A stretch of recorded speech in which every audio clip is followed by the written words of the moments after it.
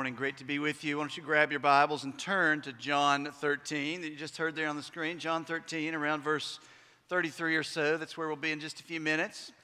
It's a big day here for us. We call today Connect Day.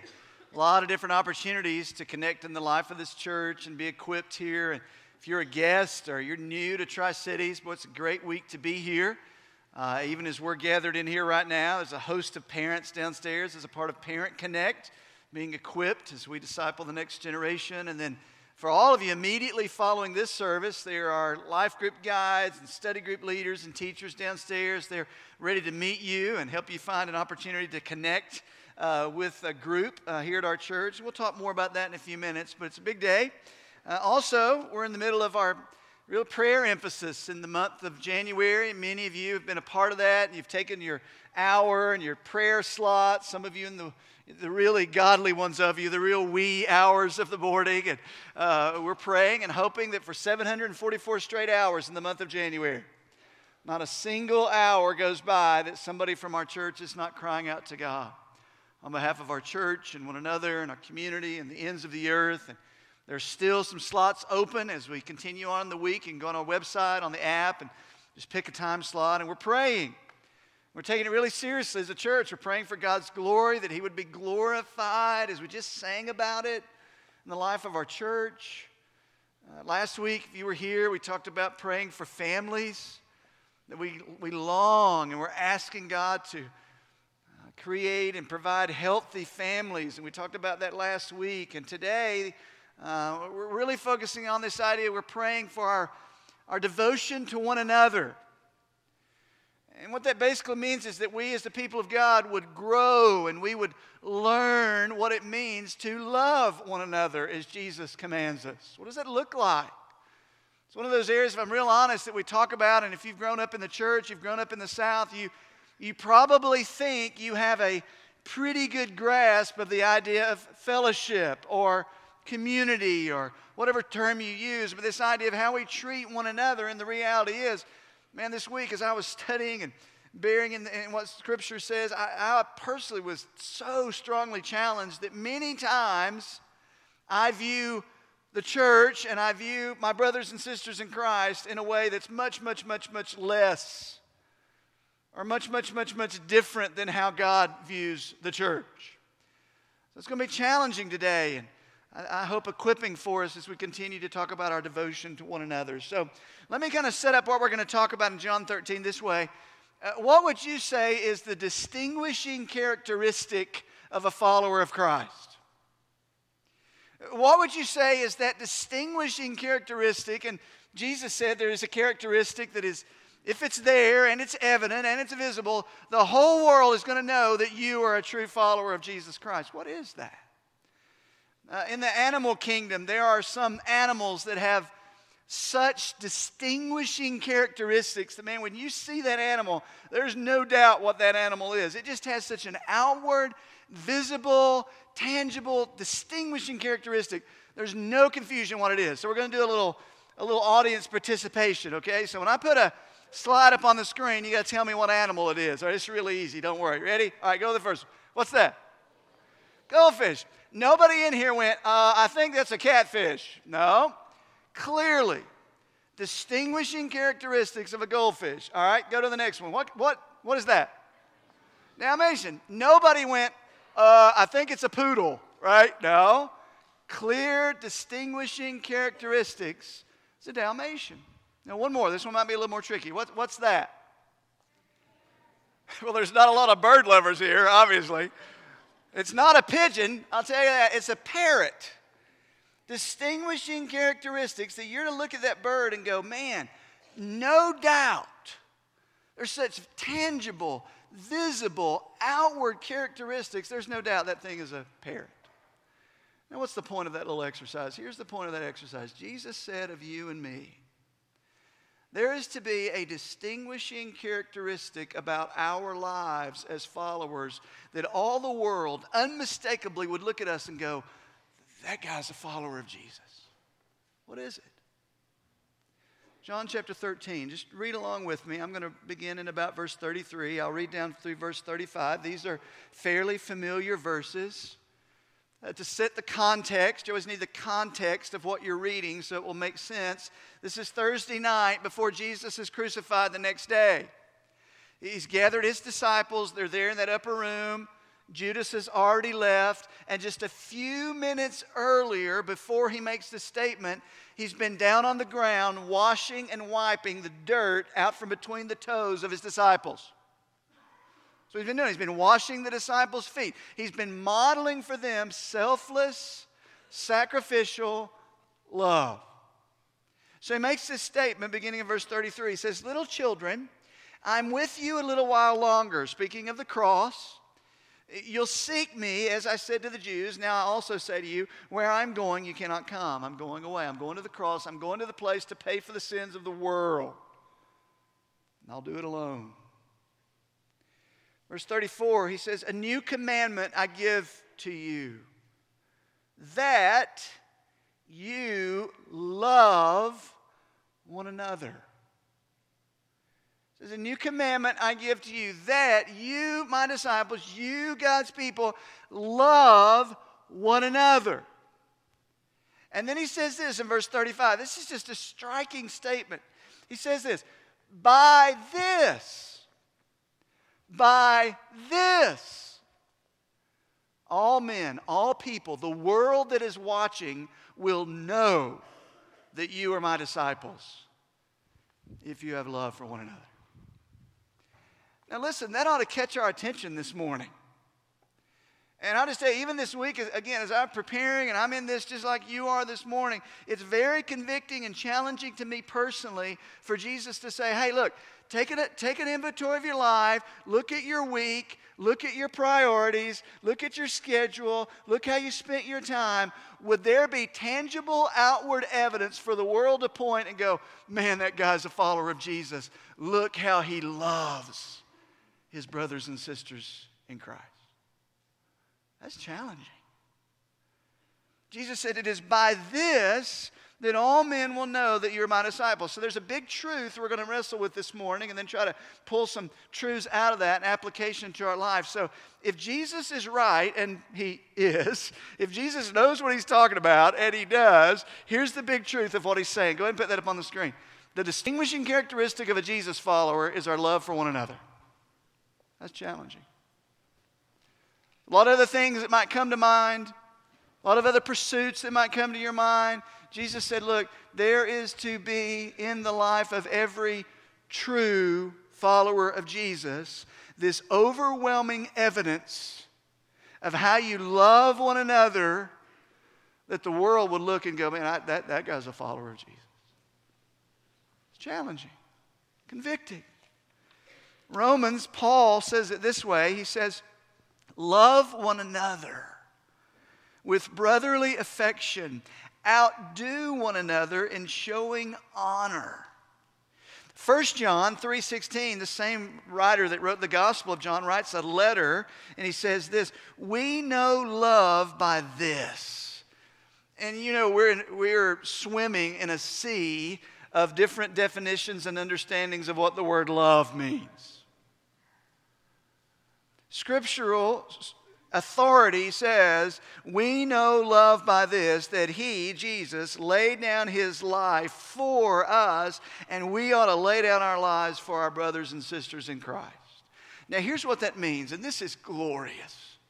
This basically means that us, you, we, the people of God, are to demonstrate a supernatural, fervent, deeply devoted love for one another that is seen nowhere else in the world. Isn't that glorious to think about? I mean, to take it from a kind of a vision standpoint, Jesus is to say, listen, you have the capacity because of the Spirit of God in you. I've demonstrated love to you. My Spirit is in you. And the way believers treat one another and love one another and serve one another, we'll talk about all that in just a minute. It is to be a quality of love that is seen nowhere else in the world. That the world looks on and says, it's so different. It's not like what we see in the world around us. And I'll just add this. And by the way, this is one of those things that I hope you in this room have experienced, and you know there is great glory to experience the love that can be within the people of God. And we also know that the opposite can be true, that if I were to ask you in this room, which of you have been hurt or let down or whatever phrase you want to use by someone in the church or a part of the church, there would be a very long line down in front of this room, right? We all know that. We know that. The point is, as believers, Christ in us, all of us who are true followers of Christ, we are in a day-by-day, Spirit-led, grace-empowered process of learning to love each other as Christ loves us. It's a process. You haven't arrived. I hadn't arrived. This church hadn't arrived. Jesus says it's a process. We're growing to love one another. And it's to be a love that is not found anywhere else on the planet.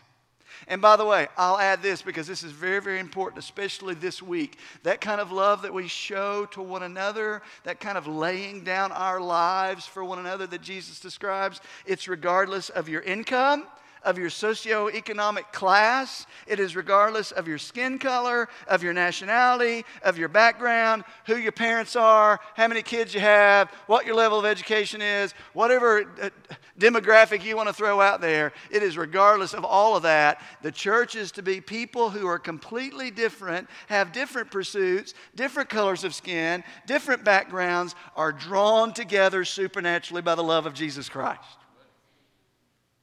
And the world is to look on that and go, man, how they love each other. Why does that guy from that side of the tracks have anything to do with that guy from that side of the tracks? They seem to have nothing in common. And the church is to say, we have everything in common, the Spirit and the power and the person of Jesus Christ and the message of the gospel. Church is to model that. So this morning, I hope there's this sense of, if we're really honest with each other, we know there's gaps in our lives where that comes from. I don't love like that. I want to. The potential of Christ in me, we're learning within a community like this, a body of believers, to love one another. That's why we're having a day like this called Connect Day, where you can get involved in community and you can get involved in groups. It's not about holding up our program. It's not about chasing some program just so we can check off the numbers. It's about creating opportunities for you and I to involve ourselves in each other's lives so that by grace and the Spirit of God, we can learn to love each other like this. Because it doesn't come natural, right? It doesn't come natural. So what I'm going to do is I'm going to give you several big ideas around this, and we're going to chase some of this and talk about this incredible, beautiful thing that God has granted to us, the people of God, that we want to pursue. Now, I'm wrestling with this because in my wrestling with it even this week, I think we need a moment of honesty with each other to say, okay, there are threats to this. In other words, there are barriers in our thinking, and there are barriers in our culture, and there are barriers in our own lives that trip us up in this idea of learning to love each other as Jesus describes. There's some threats there. And maybe it'll help. I just jotted some of these down. Maybe it'll help to identify some of these. Maybe you can identify with some of these and others you can't. But one is, there's a threat called individualism. Individualism is a major threat for every child of God to be able to learn and practice and live out the kind of love or receive the kind of love that Jesus describes here. Individualism for a believer is this. It's me and Jesus.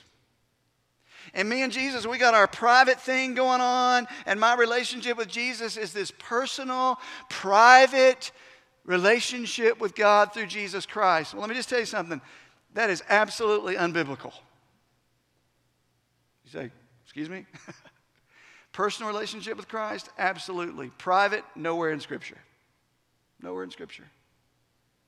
In other words, when Jesus Christ saved you, when God saved you, He brought you, yes, to Himself, and He brought you into a family. Within every other believer, there is a connection that you share. You live in the Western world, and every message you get, every commercial you watch, everything that's held out to you is an individual mindset that teaches you to think mostly about yourself and never to think about group, the people, my decisions, how they affect me. Scripture teaches us to think, okay, my decisions, my preferences, how I spend my time, how I spend my money, how does it affect my brothers and sisters in Christ? We don't think that way. And there's a barrier there. There's other threats. Another threat is the threat of busyness. Listen, that gets me and that steps all over my toes. In the Western world, we have such busyness. And if we look at our lives, we have just a sliver of margin to learn to love one another as God calls us to love. And we substitute things that matter for often things that just simply don't matter. And I do too. Another threat to this, and this is going to just be really challenging for us, is when the world looks, what the world sees are people who claim to know Jesus Christ, but they're merely church members who've never been born again by the Spirit of Jesus Christ. And let me tell you something. The kind of love that Jesus is calling us here, I'll say it again, does not come naturally. You're not born with the capacity to agape love as Jesus calls us to. It is only possible by being born again by the Spirit of God, transforming you and me from the inside out, giving us what Jesus calls a new birth. And when those who have been born again, they learn to love each other. And those who don't have the Spirit of Christ become very frustrated and very bitter, and as some people say, just mean people in the church. There's some mean people in the church. No finger pointing, please. There's also some gloriously Spirit-filled, God-honoring, Christ-loving people in the church who have been transformed by the Spirit of Jesus Christ. And to watch how those folks learn to love each other is a glorious thing to watch. So there's some threats to this. There's some threats in our lives, and maybe you can identify with some of those. So let me give you a couple big ideas with this, and we'll chase those in the time we have remaining. Now, my goal is I'm going to try to preach less and get you out a little bit early so you can go down to the Connect Fair. And all of God's people said, yeah, right, we'll see. That's my goal. Preach a little less and give you time to get out. So let me go through these somewhat quickly. Number one, big idea. This is huge. Because of our supernatural, eternal union with God's Son, we have a supernatural, eternal union with God's people. Let that resonate with you for a minute. In other words, I said earlier, even as I'm studying this week and I'm preparing for this, I realize I have a very low view of what it means to be part of God's family sometimes. And I have a very low, distorted view of what it means to be born again and brought into God's family. This supernatural, eternal union with God's Son gives us a supernatural, eternal union with God's people. Jesus prayed for this. John 17, verse 20. Jesus, in his high priestly prayer the night before he was crucified, he's praying for you, he's praying for me. He says, I do not ask on behalf of these alone, but for those who believe in me through their word. That's us. 21. That they may all be one.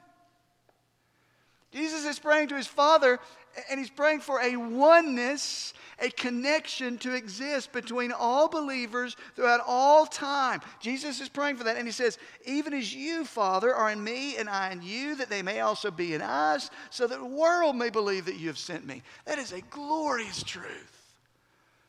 Jesus is saying, Father, I ask you to do something through the power of the Spirit in the life of every believer, that there is this bond, this connection, this oneness that believers share that we simply don't share with those who don't know Christ.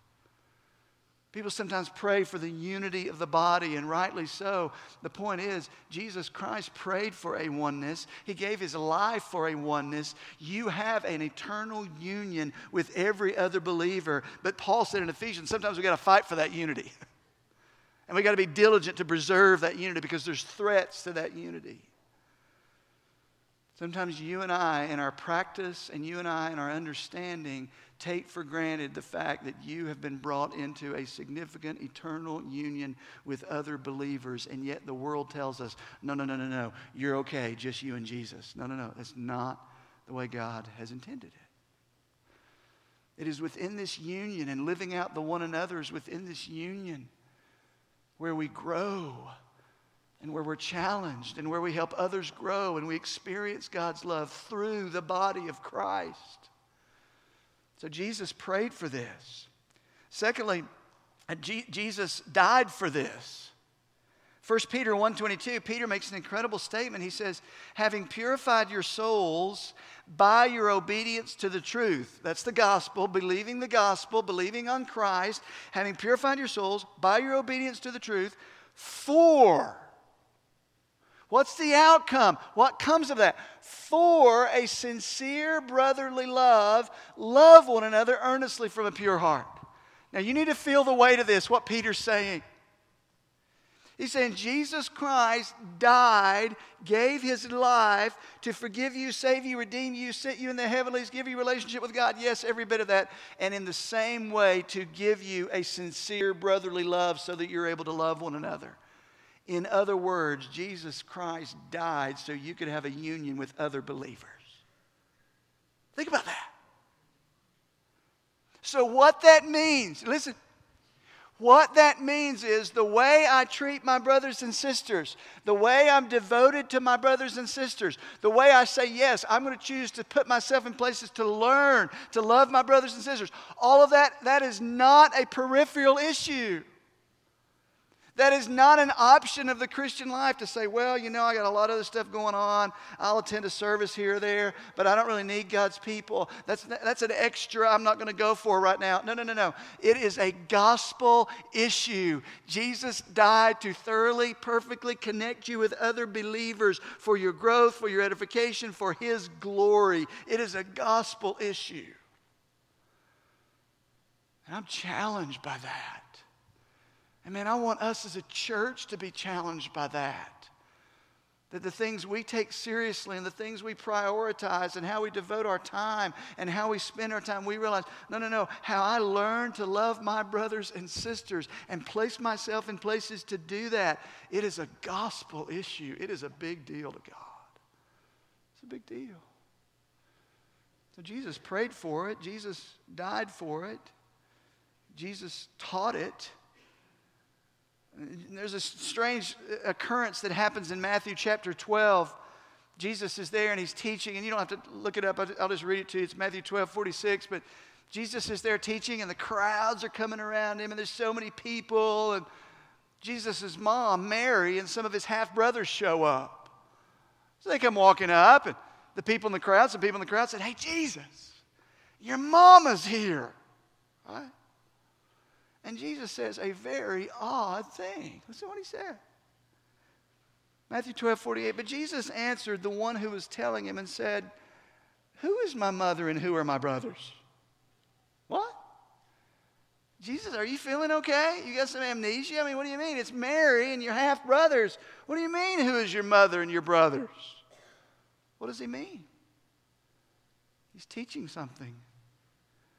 Verse 49 says, and stretching out his hand toward his disciples, he said, behold my mother and my brothers. What?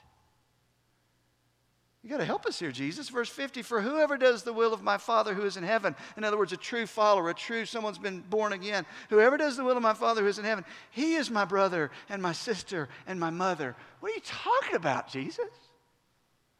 What Jesus is saying here is another one of those threats that there's another threat in East Tennessee especially, and areas that are highly tribal in their thinking. What Jesus is saying here, he's not rejecting his earthly family at all. We know that. But he is emphasizing the supremacy and the eternality of his family of faith, the people of God.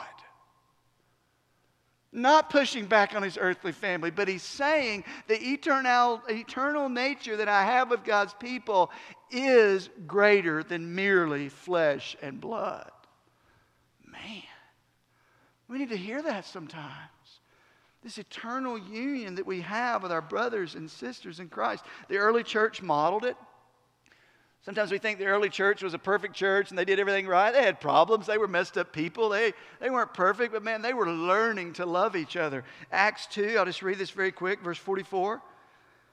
And all those who had believed were together and had all things in common. And they began selling their property and possessions and were sharing them with them all as anyone might have need. Day by day, continuing with one mind in the temple and breaking bread from house to house, they were taking their meals together with gladness and sincerity of heart. Not perfectly, but here's what you see, a group of people that are saying, we're going to learn to love each other. We're going to devote ourselves to one another. We're going to invest in one another. They realize we have this connection that's been bought by Jesus. See all that? So my hope is for us that this is not some type of guilt trip or, well, Pastor Mike's just trying to make me feel bad. This is something to read in the Bible as a result of the gospel, man. You have been brought into the family of God. And the way we learn to love each other, and the way we learn to be devoted to one another, and the way you learn, watch this, sometimes it's even harder to receive love from God's people. That's one of the hardest things for us sometimes. Is, man, we want to help and we want to serve, but I don't need any help. I don't need anybody in my life. Yeah, you do. And so do I. So it matters how we learn to love our brothers and sisters, and it matters how we're learning to receive that love from our brothers and sisters in Christ. And we're in process. We're in process. So this eternal union with Jesus gives you an eternal union with each other. Let me give you a second one really quick. Man, this is so good. So, Pastor Mike, this seems kind of hard. It seems kind of heavy. How is this even possible? Well, big idea number 2 is this. God's people have the capacity to love one another with an out-of-this-world, self-sacrificing, Christ-like love. What does that mean? John 13 again. John 13:34. Look at this verse again. Jesus says, a new commandment I give to you. Okay, we read that. We hear the word commandment. We kind of bow up a little bit. What does that mean? That you love one another. All right, so how do I do that? What does that look like? Where does the power come from? And Jesus answers it in the next phrase. Ready? He says, even as I've loved you, that you may also love one another. That's a gospel statement. Here's what that means. If you walk out of this room today and you determine with all of your personal strength that I'm going to learn to love others, and I'm going to learn to love my family, and I'm going to learn to love my Christian family, and you think you can do it in your own strength, it'll be about 3 o'clock this afternoon until you're very, very frustrated. Because Jesus Christ is saying, listen, I'm not commanding you or calling you to love with the kind of love that comes natural. I'm calling you and commanding you to love with the love that I have, number one, modeled for you for 3.5 years as he'd walked with his disciples, and the kind of love that I now produce in you by my Spirit who lives within every believer. Now listen.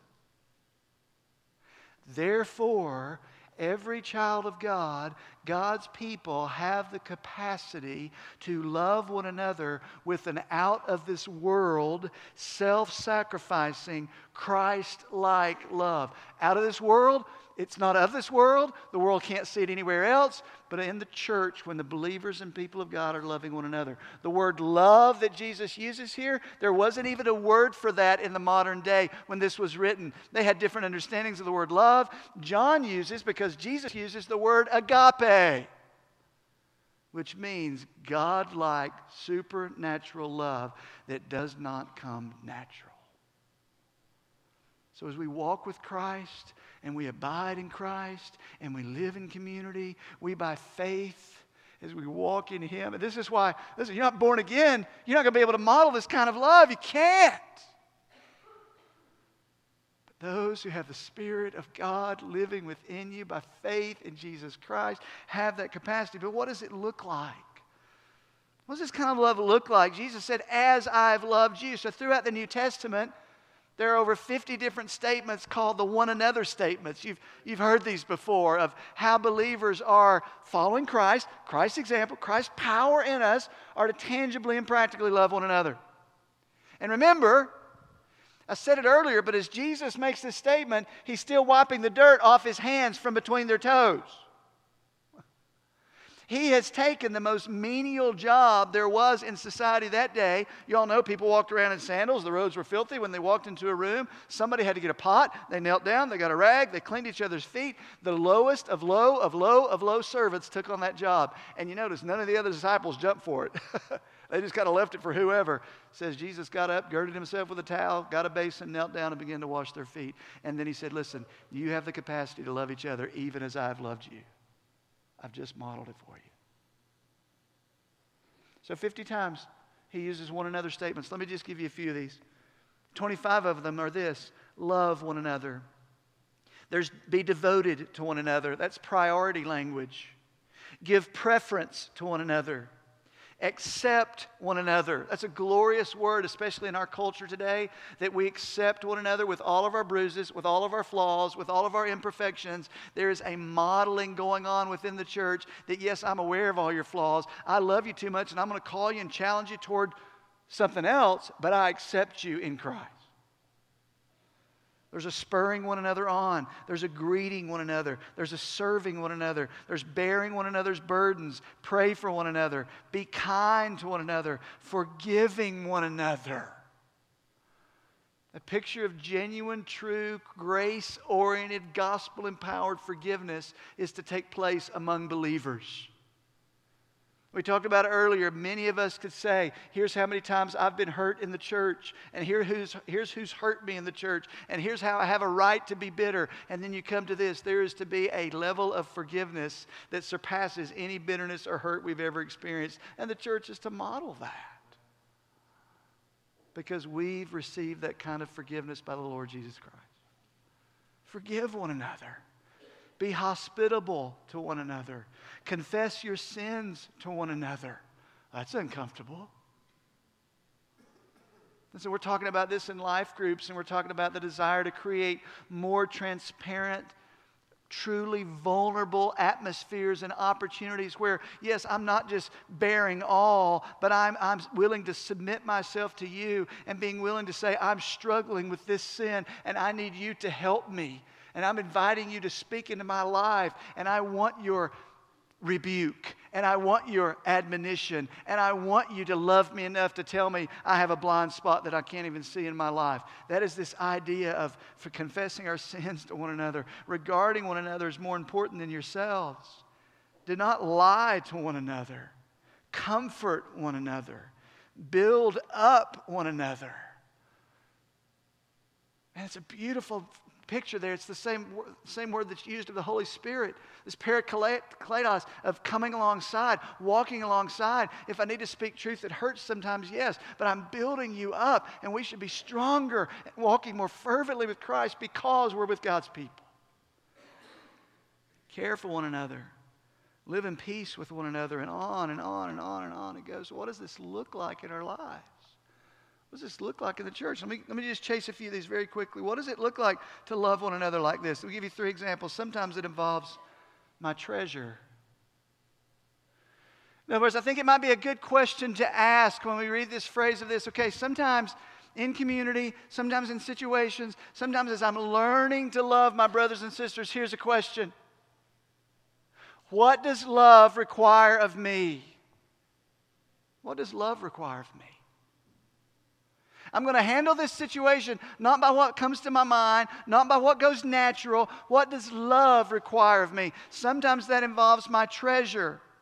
1 John 3:17 says, but whoever has the world's goods and sees his brother in need and closes his heart against him, how does the love of God abide in him? Little children, let us not love with word or with tongue, but in deed and in truth. Sometimes that means love requires action. And love requires being in community so that we're aware of needs in community. And we don't say, well, I hope the church helps them. You are the church. Sometimes it involves my treasure. Secondly, sometimes saying, what does love require of me? It involves my time. And by the way, that's probably more difficult to come by than our treasure. And I just said it earlier, and again, I'm pointing the finger back at myself. It's good to recognize one of the stumbling blocks in this area is our propensity to fill our lives with busyness and leave no margin in our lives to love. Early church, Acts 2:42, they were continually devoting themselves to one another, to teaching and fellowship. That took time. Took time. Acts 2:46 says, day by day, continuing with one mind in the temple, breaking bread from house to house, they were taking their meals together with gladness and sincerity of heart. Guess what that took? Time. Time. And it's challenging for us in the Western world, and it's challenging for us even with all our time-saving devices. We feel like we have less time than anybody in the world. The point is, sometimes we have to say, what does love require of me? And the answer might be your time. My time. And I'm thankful for the investment of so many people in this church that take their time and they invest in our students and they invest in our groups and we have a group of men known as our deacons that invest their time in you and us as a church, and we have a group of leaders down there serving our next generation, and they give of their time, and that is happening in a great deal in this church, and many of you benefit by that. But for you and me this morning, let me ask you a couple questions, and these are challenging. Here's a couple questions. Do I have enough margin in my life to love others with my time? Second question, do I have enough margin to spend time with that hurting brother or sister? Do I have enough margin to have that family into our home around a meal? Do I have enough time, enough margin to visit that senior saint? Do I have enough time to host a college student or an international student into my home? Do I have enough time to share the gospel with my neighbor? This is going to get you right here. Ready for this one? Do I have enough time and margin to show up for the Sunday gathering on time instead of being late? Hello. I love you. Not for my sake, for the sake of others. What does love require of me? Sometimes it requires treasure. Sometimes it requires time. And then thirdly, and this one's quick and we're done, sometimes it requires the truth from me. Our elders have been praying about this, and we continue to wrestle with this, and we know there's some areas that we want to grow in as a church, and one of the areas is simply this one. I'll just read this to you out of 1 Thessalonians, a couple other areas. 1 Thessalonians 5:14 says this, we urge you, brothers, admonish the idle, encourage the faint-hearted, help the weak, be patient with them all. Proverbs 27 says, better is open rebuke than love that is concealed. Faithful are the wounds of a friend, but deceitful are the kisses of an enemy. What does that mean? Here's what that means, and I'll wrap it up.